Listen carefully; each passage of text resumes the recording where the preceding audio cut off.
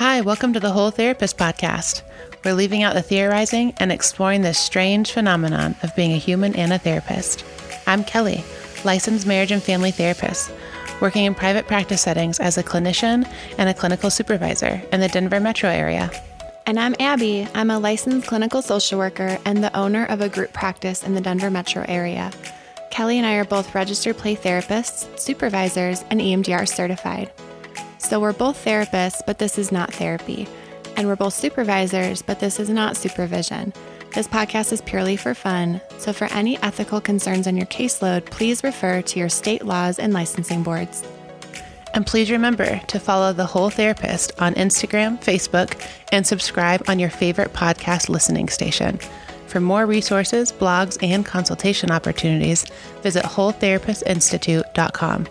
So come join our conversation while we explore the embodied experience of neuroscience and authenticity in the therapy room. Hi, welcome to the Whole Therapist podcast, where today we're coming straight out of an Airbnb in Vail, Colorado.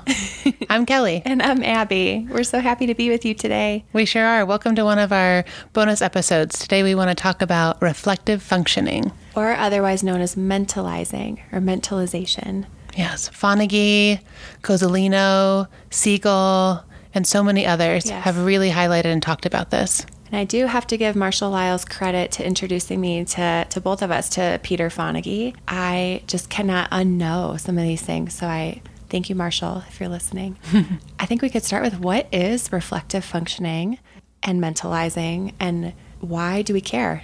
Why should you listen to these 18, 20 minutes on it? And so I'd love to just read the definition, if that's helpful. Yeah, I think that'd be perfect. Okay. Mentalizing or reflective functioning is our capacity to understand ourselves and others in terms of intentional mental states, like feelings, desires, wishes, goals, attitudes.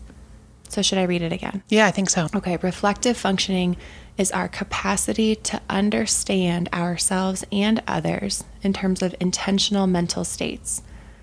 So, and that includes feelings, desires, wishes, attitudes. And so really, and I'm reading this from Peter Fonagy's Reflective Functioning Questionnaire site that we will link in the notes, and we will talk a little bit more about this questionnaire in a bit. Essentially, the way that I understand it is reflective functioning or mentalization is our ability, this is Siegel's language, to hold another person's mind in mind.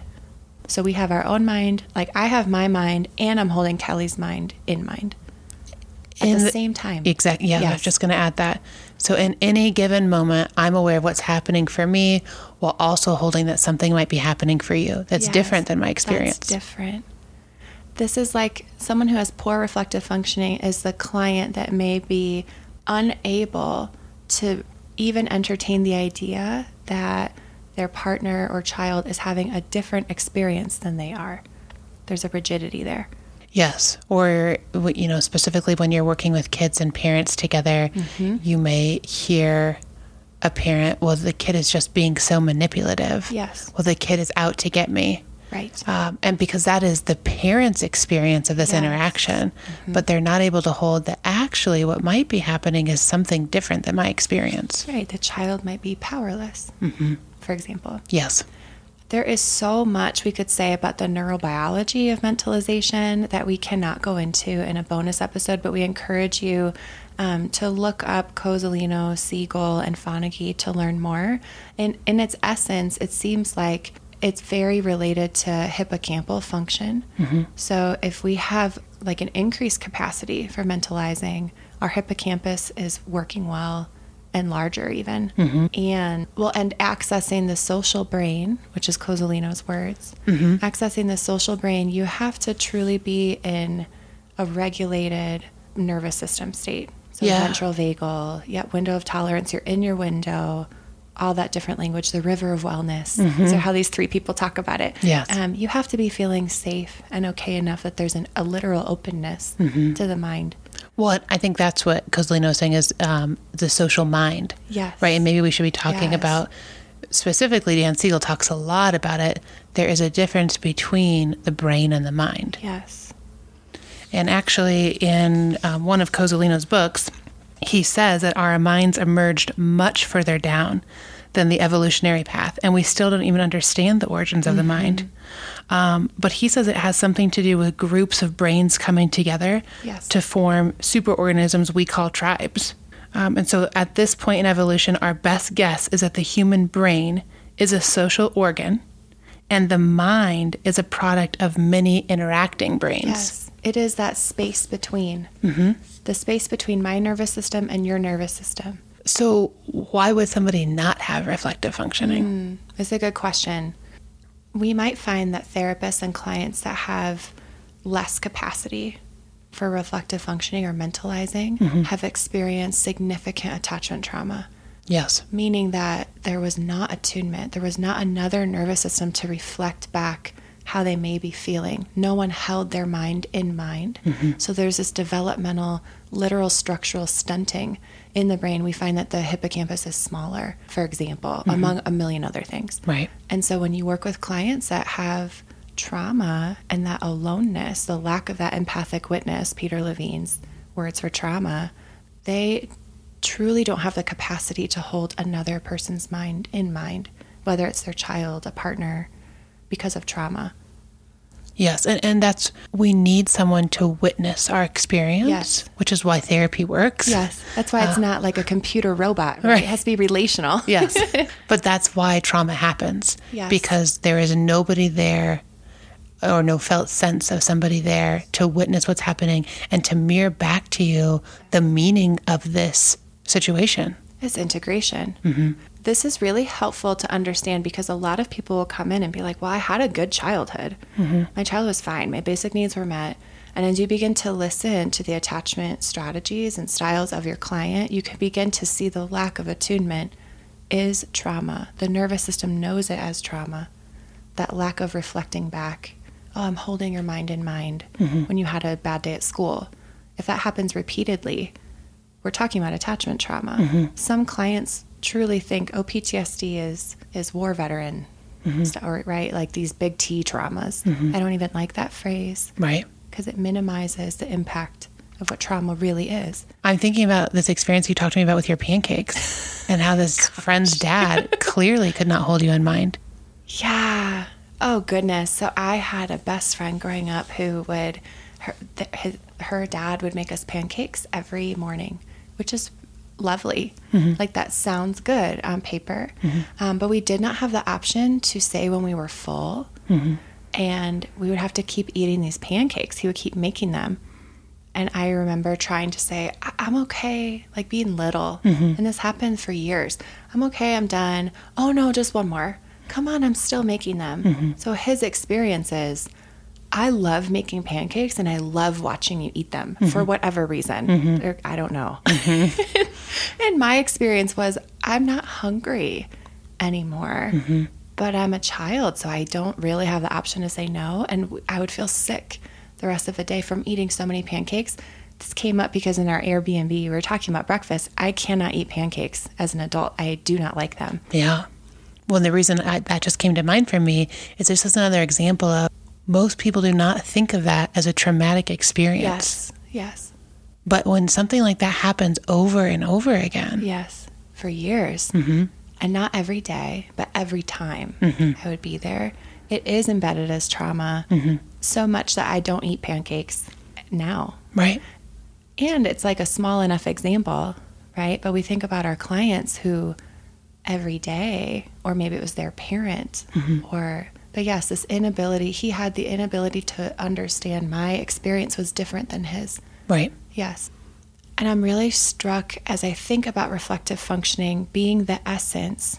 I don't think it's too bold to say that it is needed in every aspect of therapy. Absolutely. No one writes about this on their goals, right, for treatment plans, but it should be. So like the reflective functioning questionnaire is so helpful. You can look it up. It's free. Again, Marshall's the one who directed me to this, and I love it because there's some data. Yeah. How do you use it? Yeah, it's just a really brief questionnaire. There's 8 questions, I think like 48 and 54. So you can pick how long. And you can score it. And there's questions on there that the client answers like, I often know what other people are thinking. I trust myself.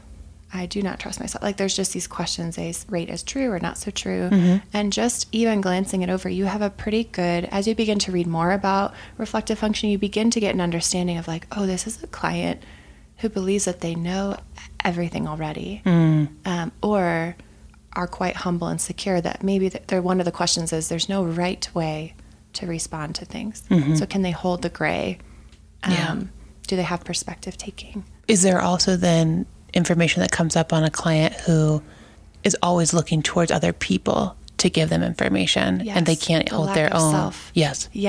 Yes, absolutely. But you begin to understand the internal working model of the client. And when you do data like this, now we have shared language if we're creating goals together, where we can agree that this could be a goal. And so the therapy can change a little bit. They have a little more buy-in. Yes. Especially for very rigid clients who don't have this much capacity. And so that's been really helpful. And this idea of attunement being the antidote, I'm thinking about therapists, what this means for us. Tell me if this lands for you. As therapists, we cannot help our client increase their mentalization if we do not possess that ability ourselves. It is literally impossible. If we cannot hold our client in mind as we're working with them, we can't help them hold someone else's mind. It's impossible. It is, because you're speaking to mirror neurons. Exactly. Right? We have to reflect that skill back to the client. Yes. If we don't have that skill, we cannot reflect it back. Right. And we can't create this openness that Cozzolino talks about so poetically, where like, oh, what does he say in that book? You read it, that when we are attuned to the client, that their social brain comes online. There's an openness to take in something that they would otherwise reflexively reject. Yes. So every one of us has these narratives that may be inaccurate, that feel so true. And it is not until our social brain comes on, because we are radically attuned by another, that we could even consider there might be another narrative. I wonder if it's helpful for the therapist that's listening to talk about the felt sense of when I have reflective functioning capacity in the therapy room, how am I feeling in my body? Well, I wonder if you even take a step back and talk about the shuttling. Yes. So again, Cozzolino talks about in The Making of a Therapist, his book, that there's this concept of shuttling, which I think is a beautiful image. Essentially, it's the ability for the therapist to go up and down within their own mind and body. How am I feeling? What am I feeling? What am I thinking? And then to go, so up and down, and then to go across between myself and the client. What is my best guess that my client is thinking and feeling in their body? And then to come back to themselves, okay, what am I thinking and feeling in my body? And go across again. And so there's this like beautiful vertical and horizontal shuttling of awareness. And that is reflective functioning. Absolutely. Ability. Yes. And over time, other therapists have read Cozzolino's books and information. And so, for instance, synergetic play therapy would term that what's called the setup. Yes. And the way that Lisa Dion describes it is, for so many years we were taught, here's me in this chair and you're over there, and my job is to figure out your experience. And what Cozzolino has brought in is that we first have to know what our experience is before then shuttling over to noticing the other person's experience. And then when you notice that other person's experience, it's like, oh, how is that impacting me? And now let me notice my experience, knowing what their experience is. Yes. And that this is the therapy. If we are to reflect back to the client their inherent worth, Robin Goebel talks about that all the time, their preciousness, be this accurate mirror. We have to really sit with what's coming up for us. Is it not dual awareness? I was just going to say, like, this is EMDR speak. Like, it really is the essence of all effective therapy, relational work. And, I mean, we read a statistic on, like, 90% of what's going on in our brain is already in our brain. It's things we already have learned, seen, known. Only 10% of what's happening in our brain, even in this moment, is outside of myself. So you're really not that powerful therapists. Like, at best, we're 10%. And that's if they have the ability to take it in. And so just understand that, like, what's going on for the client is 90% about their own experience and their narratives, and we get to like find these glimpses of, I need to know about my 90%, what's happening for me in that moment, and these glimpses of like when they're open to take in something externally from myself. It feels like there's freedom in that. Well, to me, it also goes back to if they 90% already have within them the answers, we just know, again, that our job is to just sit there and mirror back the 90% that they already have so they can see it. There's an intervention that we learned from Anna Gomez that would be so helpful. So for you left brainers that would like something to do, so you've got the reflective functioning questionnaire, go look it up from Peter Fonagy. You can administer that. But there's also this lovely expressive intervention. Yeah, I use it a lot in work with parents and children, but you really could do it with couples. I do it with adults too. Yeah, you can do it with adults, and basically somebody comes in and they are processing an experience, a relational experience they had with you. And I'll use kids and parents. Yeah. So the parent comes in and they're telling me about a bedtime and it's this 2-hour long issue. I ask them, what is the worst part about this 2-hour bedtime? So that way we just get a quick glimpse of it. And then I ask them, I'd like you to just draw the worst part out. And, you do all of the normalization about drawing. And I'm a terrible drawer, which really helps because I always have one. I say, here's how, this is not about your artwork. So they draw it, and then I have them look at it. And I say, when you look at this now, what do you notice? What are you feeling as you're thinking about this in this moment? And they, usually will come up with, I can notice that my heart's racing even just thinking about it, or I'm still mad about it, or yeah, I'm still thinking about how they're just so manipulative at night. And then the next question is, and when you look at this picture, what do you think was happening for them in that moment? Yes. And it's right there where you pick up the information. Yes. There are caregivers, parents who go, I have no idea. Yeah. Or they just say something that reflects, again, back to what their experience is. They just repeat it. Yeah, they're being manipulative. Right. That's not speaking to the child's experience. It goes back to that research that has found over and over that reflective functioning capacity is the biggest protective factor for children to grow up with secure attachment. So you can be a disorganized, attached parent, which we know, if you're familiar with attachment styles, is often the most damaging type of parent. So there's I need you, but you're unsafe. And unpredictability, it's unorganized. And if this parent can do that activity with you and begin to have reflective functioning capacity, even a parent that was abusive with disorganized attachment style can parent their child well enough that the child will grow up more secure than another parent who veers towards another organized, insecure attachment style without reflective functioning. Yes. There's something really powerful about this. And there's a part of me that wants to name, and as therapists, we need to hold, I just read it in a book that, and I'll find the author, we'll put it in the show notes, we make no apologies for having high standards. Yeah. There's a high standard for us to do our own work in this field.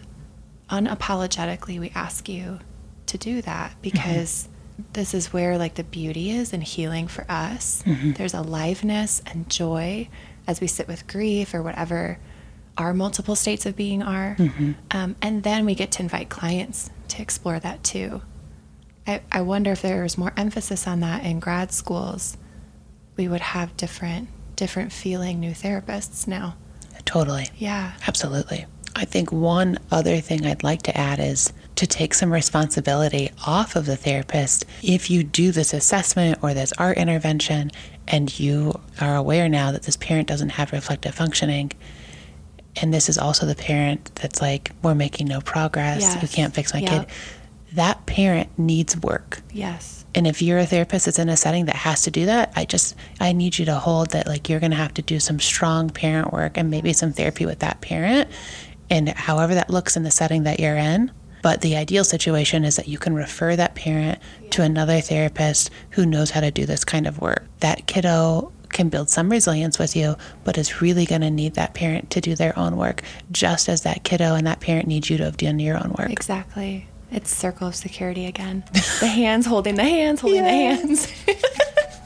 So we hope this was helpful. Again, we'll put some resources if you want to learn more about this enlivening and important research.